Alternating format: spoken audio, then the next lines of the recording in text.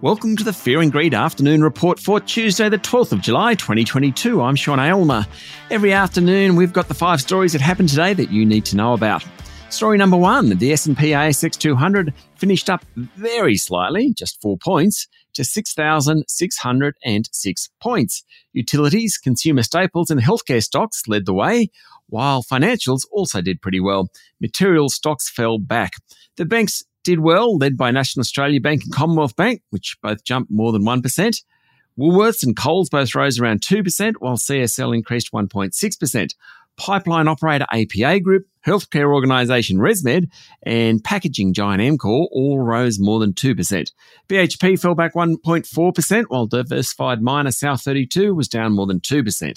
Story number 2, there were a bunch of smaller corporate stories today. Australia's biggest car dealership group, AP Eagers, said its first half profit will be higher than earlier guidance, helped by the sale of the Bill Buckle Auto Group. Its share price jumped 3.3%.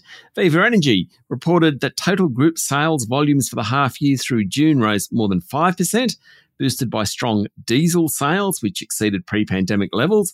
Its share price jumped 2.6%. Agribusiness Costa responded to an ASX query saying it wasn't aware of any information that would surprise the market. Now, trading volumes in Costa shares have been elevated, and yesterday came out and warned about the impact of floods on crops, including navel oranges. Its share price closed down 2% today. And finally, Bloomberg is reporting that Canadian company Dye & Durham may walk away from its bid for administration services group Link Administration. The board of Link rejected Dye & Durham's offer, which had been on the table for quite a few months, yesterday. Story number 3, the US dollar is at a 2-decade high against its major peers as investors look for safe assets. And at the moment, nothing is perceived safer than the greenback. The US dollar is trading close to parity with the euro, and the latter is at its weakest level in 20 years. Pound sterling is also sharply down against the US dollar, trading around 2-year lows. The Aussie dollar is down to 67.2 US cents. It was last at this level in June 2020 after the COVID pandemic hit. Story number 4, Prime Minister Anthony Albanese believes Australia can become a renewable superpower, adding that Russia's invasion of Ukraine shows the need for countries to diversify energy supplies.